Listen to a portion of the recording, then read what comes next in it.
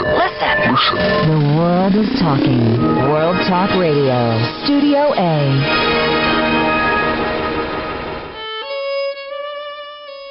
This is Jerry Prokopowicz with Civil War Talk Radio. The fear of death was the soldier's constant companion in battle, but even worse than death itself was the fear of being forgotten in death, lost to loved ones at home who might never learn the fate of their boy. There were no dog tags or other identification issued by the government, so some entrepreneurs produced identification tags that soldiers could buy. Today, these small metal discs provide a curious window into the past, and we'll look through that window with Joseph Stahl, collector and co-author of Identification Discs of Union Soldiers in the Civil War, on Civil War Talk Radio.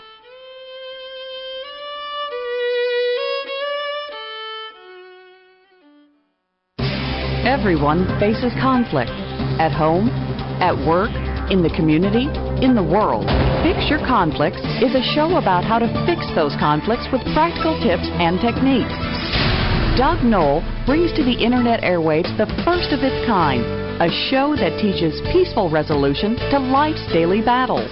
That's Fix Your Conflicts with Doug Knoll, broadcasting live every Monday at 11 a.m. Pacific on World Talk Radio, Studio A.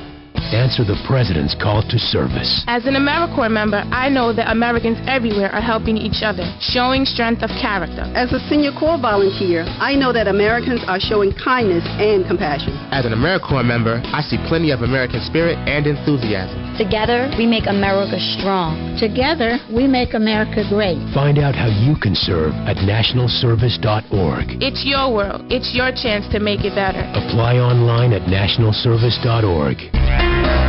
Listen. The world is talking. World Talk Radio, Studio A.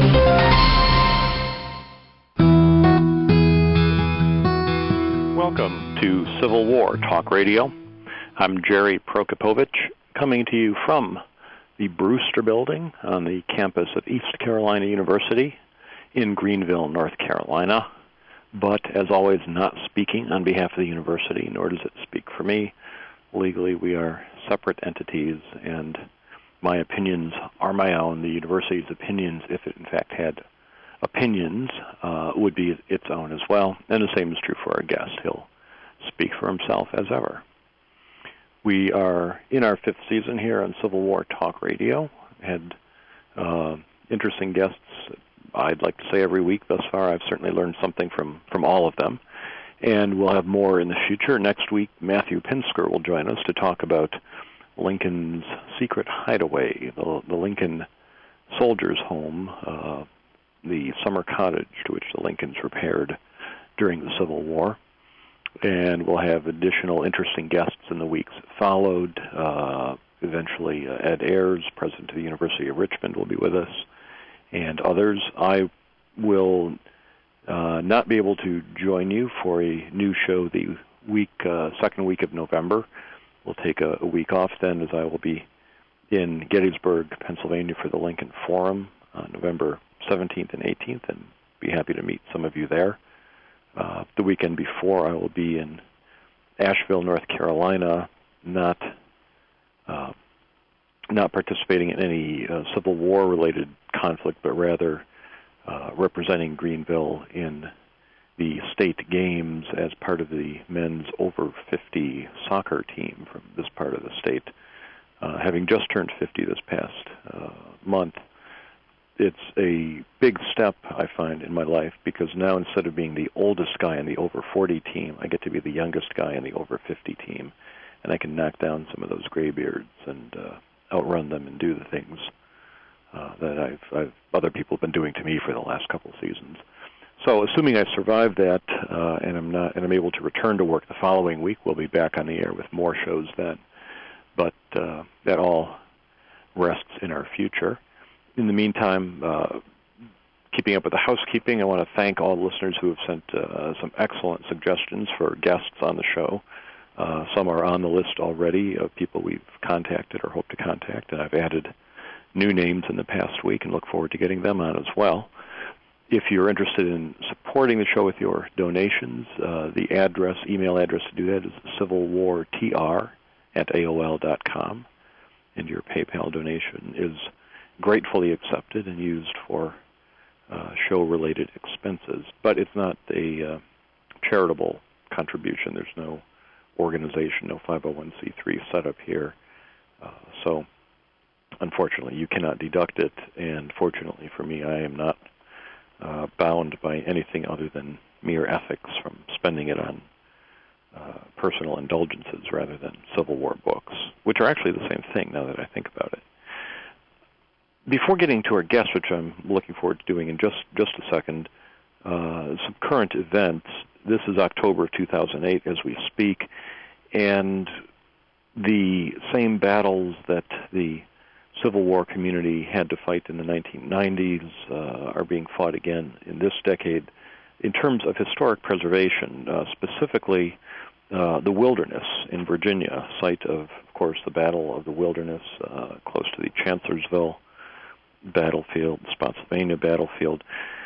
The Wilderness is, unless something is done, about to become host to a 141,000 square foot Walmart supercenter. Walmart owns 4 stores within 20 miles of the Wilderness battlefield, but 4 are not enough. They must have 5, and they must put it right in the heart of this important Civil War heritage site. A large group of organizations has mobilized to try to suggest to the local zoning board and county commissioners and other people that this is not a wise thing to do, that you can have Walmarts everywhere. Here in Greenville, North Carolina, they're about to build one near my home and destroy my equity. Well, can't do anything about that. But we can do something about the one at the Wilderness, because that's everybody's historical equity at risk. And Walmart can be anywhere, but there is only one battlefield of the Wilderness. A letter from a group of historians has been circulated. I was proud to be asked to sign it and have done so, and that will be appearing probably in the next month or so. But in the meantime, if you are interested in contributing, look up the Civil War Preservation Trust. There are many other groups of Friends of Fredericksburg Area Battlefields, Friends of Wilderness Battlefields, Central Virginia Battlefields Trust, National Coalition for History, National Trust for Historic Preservation, National Parks Conservation Association, Piedmont Environmental Council. All these groups are working together, but the coordinator, the central group in this fight is the Civil War Preservation Trust. And look them up on the Internet, get their address, find out what you can do to help in preventing this desecration of another of the dwindling Civil War sites in the United States. So that's today's preservation sermon. I'm probably don't talk about historic preservation as often as we ought to on the show, but sometimes something comes up that is too big to be ignored, and this idea of a Walmart, which not only itself would be a huge imposition on the battlefield, but would in turn attract other development around it, and would crowd out open space, would end up with people's houses on the battlefield, services on the battlefield, would really take away the experience of visiting this part of the country. So if you want to fight that, again, contact the Civil War Preservation Trust. So moving on from that, today's guest is Joseph Stahl, who has written a book with the ungainly title, Identification Discs of Union Soldiers in the Civil War, a complete classification guide and illustrated history. Joe, are you with us? Yes, I am. Wonderful. Thank you for joining us today. This book is, the phrase labor of love is perhaps overused, but tell me a little bit about how you got interested in this subject and what brought you to Union identification discs. Like a lot of people, I had an interest in the Civil War, and when I moved to Virginia in 1979, I started visiting battlefields and going to Gettysburg and places like that. And as part of that, I discovered Civil War shows and found that there were memorabilia available and you could become a collector, which where I was born in St. Louis was not possible easily. And so for a number of years I collected images and manuscripts, primarily of general officers, both sides. And it began to get, too expensive. And I'm an engineer by training, so I tend to try and define groups that I can put limits on so I have some constraint on my spending process, shall we say. We should all have that. That would be nice. Yeah, it's hard to do sometimes, but if you work at it, you can find them. And I got to the point that, I was getting, how do I want to say this, less interested in what the senior officers were doing and what was happening to the privates. And I was looking for something that was personable to them and identifiable that I could research, because my background is to do research in that area, in various areas. And I looked at Corps badges and I looked at images and things like that. And I had several people who had seen one or two identification discs or the shields, the silver shields, which you also see. And they said, why don't you start looking at these discs a little more? And so I started acquiring a few, looking for a theme to collect around, to build a collection. And one of the things I stumbled into was that each one of these discs, by nature, has a story because it's got a soldier's name on it and a regiment and a company. And once you get into these things a little bit, you discover that surprisingly, or maybe not surprisingly, when you deal with the bureaucracy, there are lots of records. And if you spend a little time digging around in the National Archives, you find out many interesting little tidbits about these individual soldiers. Before getting into some of the stories, and I want to ask you about that, you said you were an engineer by trade and did research. What did you do during the day when you were in Virginia before going to the shows on weekends, let's say? Well, I worked for a place called the Institute for Defense Analyses. We did analytic studies, wrote reports on questions that were brought up by Congress or the Office of the Secretary of Defense. Primarily a federally chartered nonprofit organization with the intent, since we were not officially government employees, that if we thought the government was making a stupid decision, we could say so on paper and they couldn't fire us, so to speak. How did that work, actually? Yeah, it works occasionally. I won't say it's perfect, as you can imagine, but it does take place. Interesting. Wow. And, so you were so while doing this, you discovered the world of these identity discs. Now, I said in the introduction, the government didn't issue these discs. These are privately made. Yes.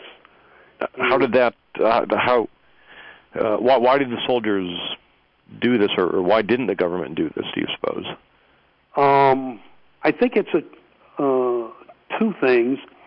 There was, in the book that we documented, a guy who came in 1862 with a proposal to supply them to the government so they could issue them, and it was turned down. There's no reference to why, although I suspect by that point in time the private enterprise was already making significant numbers of them. They came out of the industry that made tokens. Before the Civil War and during the Civil War, you may be familiar if you have researched into coins a little bit, people hoarded coins and there was a shortage of coins. So there were a number of private mints that made what are called tokens that merchants would buy and stamp on them, good for 5 cents at John Smith's hardware store, or variations of that. So it's like private money. Yes, exactly really? So. And was very prevalent in the 1850s, excuse me, because of the shortage of coinage. And, for example, Scoville Brass Company, which is still in existence, was making them in the 1850s and really became one of the leaders around 1857, 1858, because they developed a very good process for using brass which became very common. If you look in the book, most significant percentage of the ID discs are brass. And they actually got into a little argument with the federal government because the design on the reverse was often a patriotic theme, you know, a shield or an eagle or George Washington. And the one design they had, they used an eagle with spread wings, and their brass token was exactly the same diameter as the $10 gold piece of the period, and the eagle design looked very similar. It was not exactly perfect. And, of course, it didn't say $10. But there's some accounts in the mysticist world where people would put a gold wash on this token and try and pass it off as a $10 gold piece, which annoyed the federal government, shall we say. I mean, it's not counterfeiting. They're not pretending that it's right money, but I'm just thinking that this is an interesting concept because from a economic standpoint, right, it puts money into circulation. If this stuff is used as money, it's a way of increasing the money supply, which would increase inflation, which would benefit long-term debtors like farmers. Yeah, it would have all kinds of effects. The government was dealing with a problem that the coins, especially the silver ones, the silver was more valuable than the face denomination occasionally of the coin. So people didn't want to spend them because they were worth more as bullion than they were as coins. And, of course, people would melt them down to get the bullion, and which means there's no longer coins in circulation.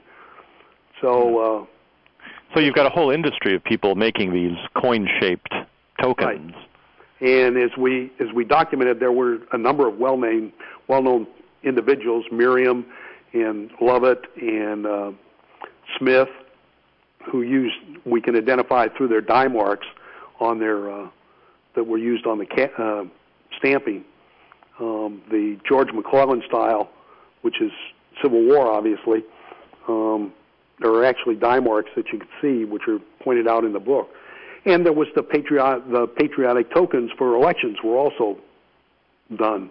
I mean, there's a number of the variations of the McClellan were also used. They were medallions, to use that terminology, for the presidential election of 1864. And Abraham Lincoln similar. So you've got an industry that produces something that looks like a coin. You've got soldiers who want to be identified. Right. So you've got a natural connection here. And you said there was one attempt to get the government to do it, but instead of that, the private market fills the gap, and soldiers buy these. How do they get their names on them? Well, one thing I should point out, there's a big difference. These are stamped. So the lettering was done, and our surmise, because we've never really seen one, we read about them, but we haven't seen one, was that the sutlers, who were the merchants who were licensed to, go to the regimental campsites, came into a campsite, and he had a kit with the letters, and the soldiers would sign up. And interestingly, we haven't been able to find out how much they cost. Because these are not what you see if you go like in Harper's Weekly or the Tribune and look in the ads. What you'll see are for the usually the silver, more expensive shield kind of things that the officers tended to buy because they were frequently, $2.50, $1.50, $3, which when you're a private and getting $13 a month is a little expensive, shall we say. So our surmise is these were much cheaper. But we have no documentation of that so far that we've been able to find.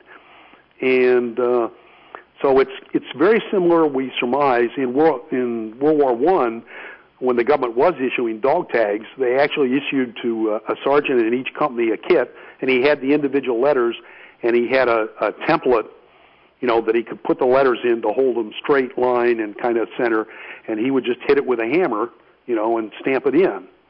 So So the theory is that the sutlers had some kind of stamping kit. Right, and it's pretty apparent that as the war went on,